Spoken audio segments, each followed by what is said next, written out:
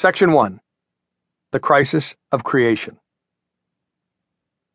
If you travel to Philadelphia and stand at the corner of Market and 6th Streets, you'll see the bare bones of an outdoor exhibit on the site where George Washington lived and worked during the last 6 years of his presidency. Except for the white spire of Independence Hall looming a block away, it is an uninspiring installation.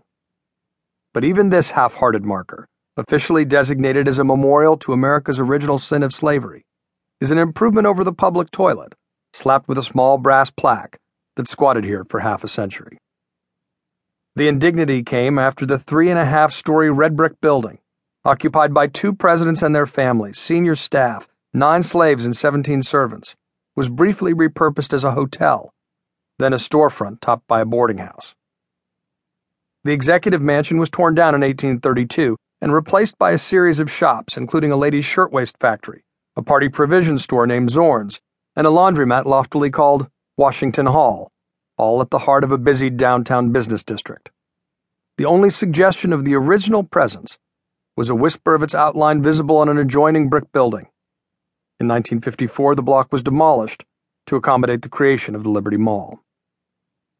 But once upon a time, this was the place where the precedent of the American presidency was established every day amid tumultuous fights that threatened the young republic's life just 20 years after its birth. So set your mind to 1796, as the sounds of cars and sirens give way to horse hooves and wagon wheels on cobblestone. The streets smell of manure, the rooms of tobacco. Americans are celebrating the 20th anniversary of the Declaration of Independence, as Tennessee becomes the 16th state to join the Union. The first U.S. passport is issued, the first American cookbook is published, and the first elephant arrives on American soil as a curiosity from India. Most momentous, George Washington announces he is walking away from the power of the presidency, kicking off the first real presidential campaign. By the end of his second term, 2 party factions had emerged, fighting for dominance as the president struggled to stay above the fray. Attacked on all sides, while keeping faith with what he called the arduous trust of the presidency, Washington delivered his country to his successors in far better condition than he found it. As Supreme Court Chief Justice and New York Governor John Jay wrote, his administration raised the nation out of confusion into order, out of degradation and distress into reputation and prosperity. It found us withering. It left us flourishing. 2 blocks from the Philadelphia Executive Mansion were the offices of warring partisan newspapers, getting into the groove of freedom by hurling insults at the president.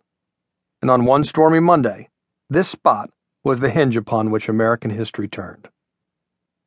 On the afternoon of September 19, 1796, readers of Claypool's American Daily Advertiser paid 6 cents and scanned the front page to find the customary catalog of want ads and items for sale, Irish linens, Madeira wine, and runaway slaves.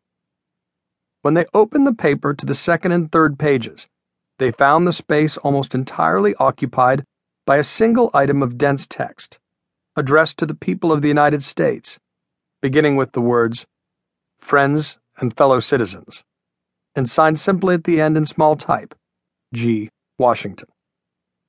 It was the scoop of a century, a retirement notice that would change the world. President Washington, the father of the unruly nation, announced that he would not seek a 3rd term. With his decision, fears about American democracy devolving into a dictatorship were ended, but an uncertain future now lay ahead. George Washington was not a chatty man, and his farewell could have been as brisk and cordial as much of his official correspondence. He announced his intended departure right at the top, then writing after 6 taut paragraphs, "Here, perhaps, I ought to stop." But he did not stop there.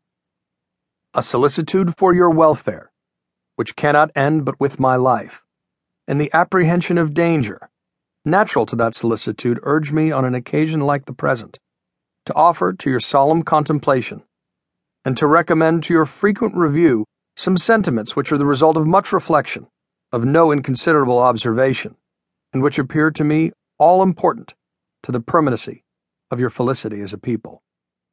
They were, he wrote, the disinterested warnings of a parting friend.